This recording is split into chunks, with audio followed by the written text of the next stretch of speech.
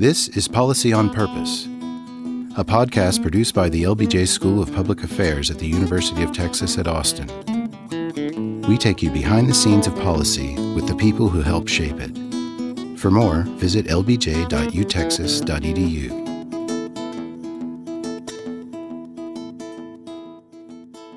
Welcome to Policy on Purpose. My name is Angela Evans, and I have the privilege of being the Dean of the Lyndon Baines Johnson School of Public Affairs here at the University of Texas at Austin. My special guest today is the Honorable Julian Castro. Mr. Castro started his political career in his hometown of San Antonio, just down the road from Austin, as a councilman and then a mayor. He was then appointed by then-President Barack Obama as Secretary of the Department of Housing and Urban Development. Today, we're so fortunate to call Mr. Castro one of our own. He has since the fall served as the Dean's Distinguished Fellow and the Fellow of the Davila Chair in International Trade Policy right here at the LBJ School. He's been a tremendous asset to the school and to the students. He's been generous in his time and his sharing of his knowledge and expertise. This week, we're celebrating the 50th anniversary of Lyndon Baines Johnson's signing of the Fair Housing Act, which prohibited discrimination concerning the sale, rental, and financing of housing based on race, religion, national origin, or gender. We have right here a ready-made expert. As a former HUD secretary, Mr. Castro knows as well as anyone some of the most pertinent challenges we're facing in America today. So we're fortunate to have him here to talk with us today about his experience, not only at HUD, but also as mayor of San Antonio, where housing obviously was one of the more important issues that he faced as mayor. So welcome, Julian. Thank you. It's great to be with you. So first, let's talk through your career a little bit. Your career took you from councilman to mayor to then HUD. When you think about their trajectory, and if you think about the thread of housing, talk about housing really, how housing was an anchor for you in terms of where you wanted to go and where you are now in terms of public service. Yeah, I first got interested in public service when I went away from my hometown of San Antonio, and I could see my home community for the first time with a fresh set of eyes. My brother and I went away to college at Stanford, and over there I saw a community that seemed to have higher income levels, higher education levels, seemed to be more innovative and ready for the future. And I also didn't see that many folks who had come from the community that I had come from the neighborhoods in San Antonio or even the city in general. And that was the beginning of me thinking that I wanted to dedicate some of my time and effort to making sure that other folks could have the same opportunity that I did. And a lot of that was related to the neighborhood that Joaquin, my brother Joaquin, and I had grown up in on the west side of San Antonio. It was low income to lower middle income. We went to the public schools. And I could see at that time, even as a 19 or 20-year-old, how much of a difference it makes, what kind of opportunity you get based on what neighborhood you live in, the housing that you have, the access that you have to different educational institutions, different amenities in life. So, it's been the part of the spark for my decision to go into public service in the first place.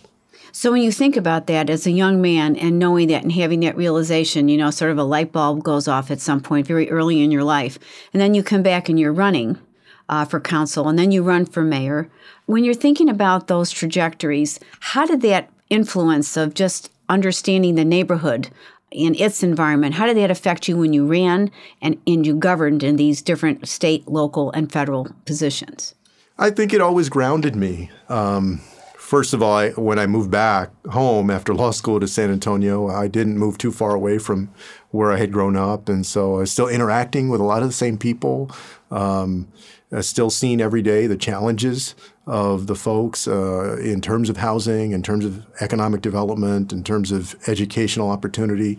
So I think it mattered that I'd lived the experience of growing up in those neighborhoods that were some of the most distressed in the city, and then that I returned to that area.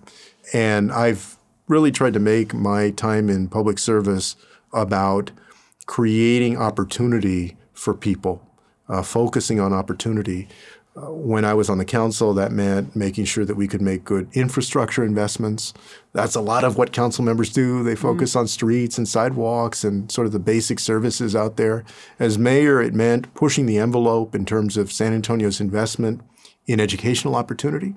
We passed something called Pre-K for SA, which was a ballot initiative to raise the sales tax by 1/8 of a cent to significantly expand high-quality full-day pre-K. The voters passed that in 2012.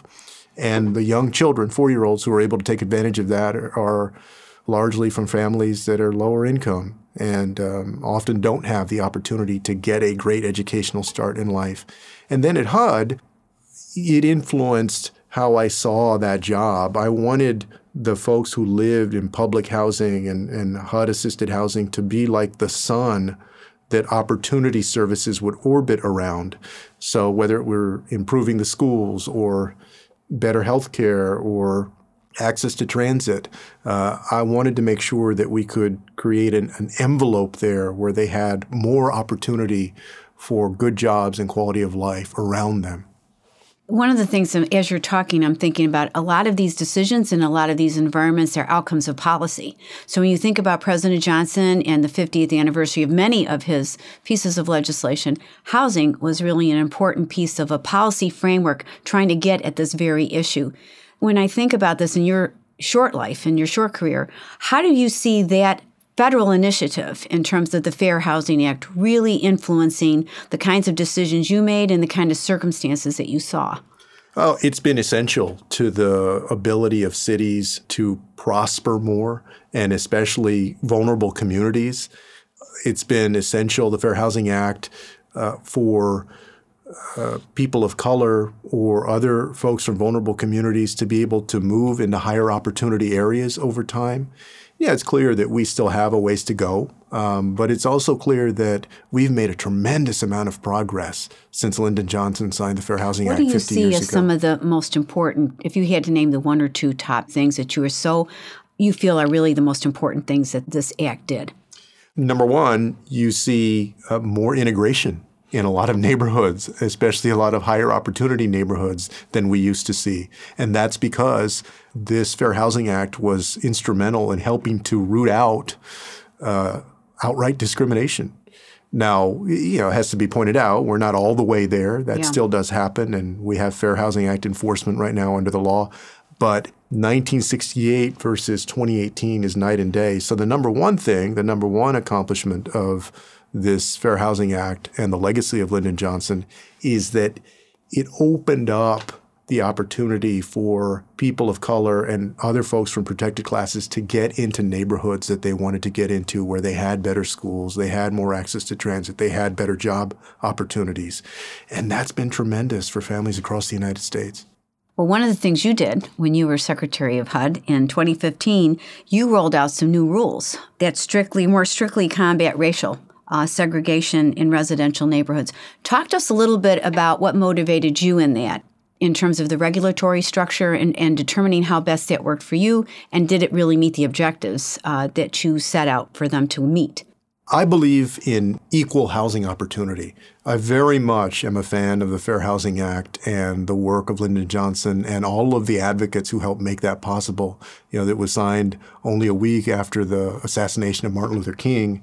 And he and folks in the movement had pushed for fair housing legislation in 1966, 67, and then Lyndon Johnson signed it on April 11th of 68. In 2015, we accomplished something called affirmatively furthering fair housing. The act says that the Secretary of HUD has the obligation to affirmatively further fair housing, but nobody had actually put that into a rule. It hadn't been given real meaning. So it was almost a statement of aspiration. That's in right. some ways, yeah. Sure. Yeah. And it's kind of sounds like a bureaucratic phrase, right? Yeah, it's not the warmest of phrases, but basically our rule said to communities that receive HUD money, federal taxpayer money, that you have to become more serious about ensuring equal housing opportunity in your community. When you invest your federal resources, when you do your development code, all of those things that go into creating equal housing opportunity. It had been tried about 20 years earlier in the Clinton administration, and they almost got it over the finish line. We were proud to get it over the finish line. And what it required communities to do, local communities, is to put together robust plans, meaningful plans on how in the years to come they're going to actually create more equal housing opportunity. I believe also that over time it's going to have the effect of further desegregating our country, and that's a positive thing. Right now, of course, in Washington, there's a bit of a different direction that the current administration is going in. But I do think that the genie is out of the bottle, and that we're going to continue to get better and better because of this rule of fervently furthering fair housing that we promulgated. There's one thing I've always been very curious about. You started as a councilman, so very, very close to your constituents. Then there's a mayor, you're still close. Not as close as if you're a councilman. Then you go to the national level. How does one in your position stay in touch with the very people at the highest level of creating policy? How do we keep in touch with those people that we think that we're really serving? That's a great question. I enjoyed working at the local level in part because you are so close to the people that you represent. And you can see the impact of your work very directly in the community that you drive around in, that you go and spend time with your family in, the neighbors that you talk to. It's different at the national level. You're not as close to the people. The way that I tried to bridge that gap was to make sure when I traveled for HUD business, whether it was about the Fair Housing Act or public housing or vouchers or whatever it was, to actually meet with the people who were impacted by our work, the folks who lived in public housing or who had housing choice vouchers, or veterans or others who were experiencing homelessness, so that I could hear firsthand how they thought that the program was working, ways that we could improve it, all of those things that you can only learn from the firsthand people that are actually dealing with the policy that is set. That's how I tried to keep in touch with real people and to stay grounded. I think that's very, very hard. And I think it has to be something that is an intentional goal when we're doing that. Because the farther away we get from the actual constituencies, the more removed we are from real life situations. That's something at the LBJ school we're trying to instill in our students, that as they go out, they really have to stay in touch with the very people that they think they're serving. Because you came into the federal sector at a very high level in an area called housing, yet you were part of a presidential cabinet. So when you think about the cabinet and the discussions of policy at that level, and this again is that, it's an Obama administration, it's not every administration. So how did that reflect on your ability to work with others? Because you talked at the very beginning of this about how important education is, how important transportation is. How can we continue to make sure that people at the very highest levels who are very busy talk to each other and collaborate around these larger areas? And how did you do that as secretary? Well, fortunately, I came into the administration in 2014 when President Obama had set a strong blueprint of cabinet agencies, these departments working across silos. They started off with a really neat initiative called Sustainable Communities in 2010 that was a partnership with HUD, the EPA, and the Department of Transportation to invest in both planning and actual implementation of policy that connected all of those things together: housing, transportation, and a better environment.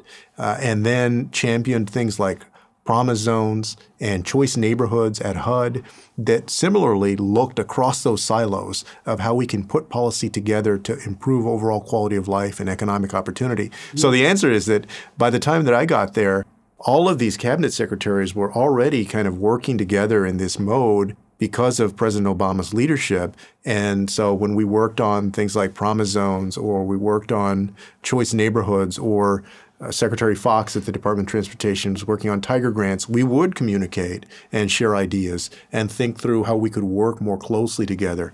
My hope also is that the example that set and the cities that started to do that to an even greater extent because of the leadership that the federal government showed, my hope is that will continue in those local communities, and that the federal government also will continue to do that in the years to come.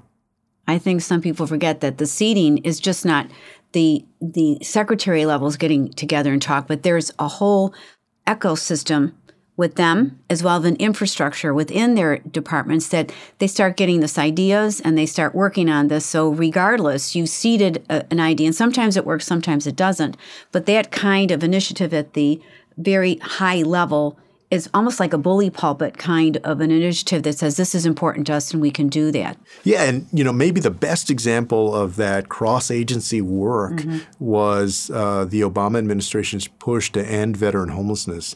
It started in 2010 with a blueprint called Opening Doors, and the U.S. Interagency Council on Homelessness coordinated the work of 19 different federal agencies, including HUD, Department of Education, Transportation, all of them, 19 different federal agencies.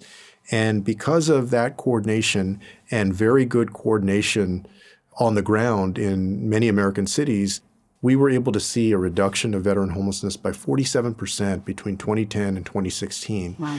That's how Washington should work. Congress did its part. They made the investment in resources that they rightfully should for veterans who are homeless.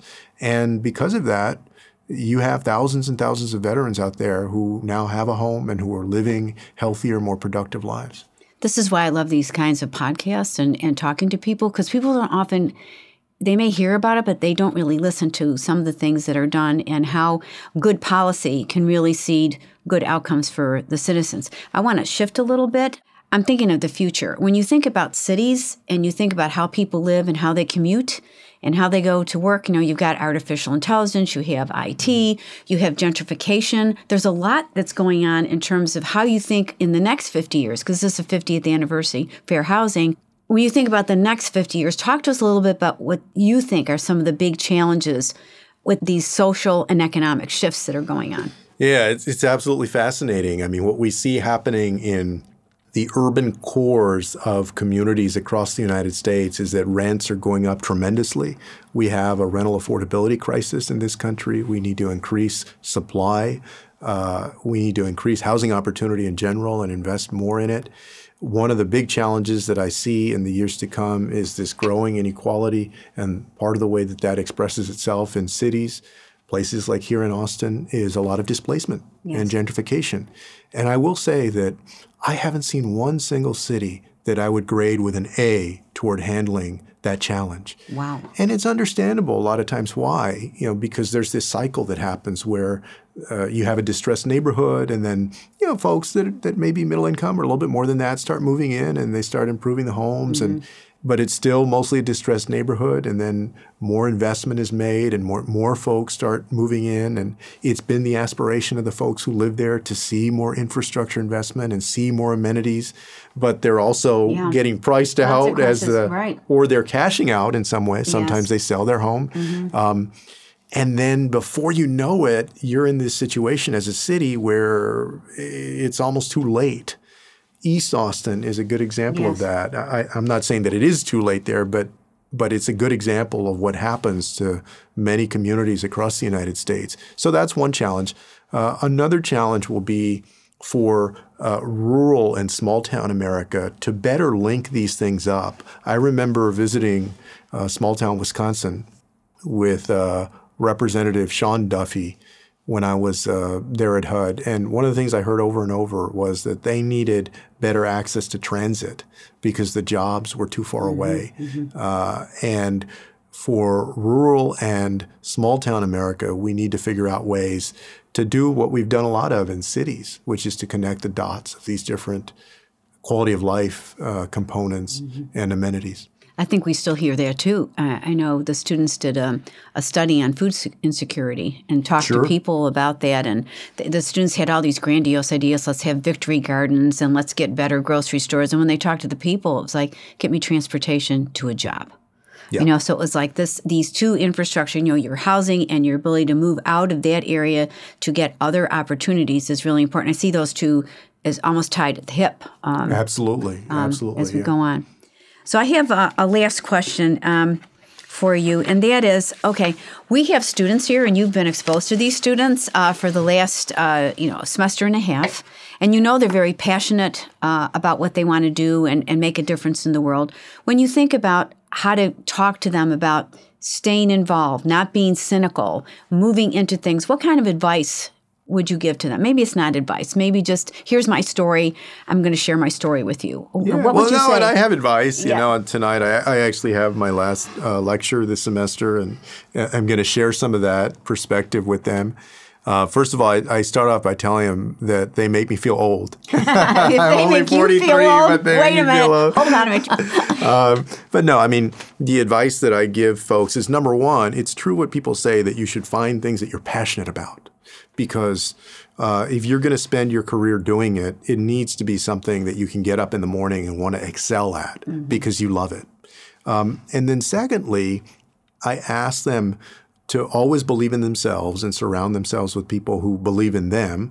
And then third, I tell them really that they should do everything possible that they can to find a way to connect these dots. Maybe it's not what we've been talking about necessarily with certain distinct types of policy, but to think through from the perspective of the people that they're trying to serve. Not from their perspective, either sitting behind a desk or as an elected official, getting all the plaudits, but from the perspective of the people that they're trying to serve. How does it all work together in policymaking?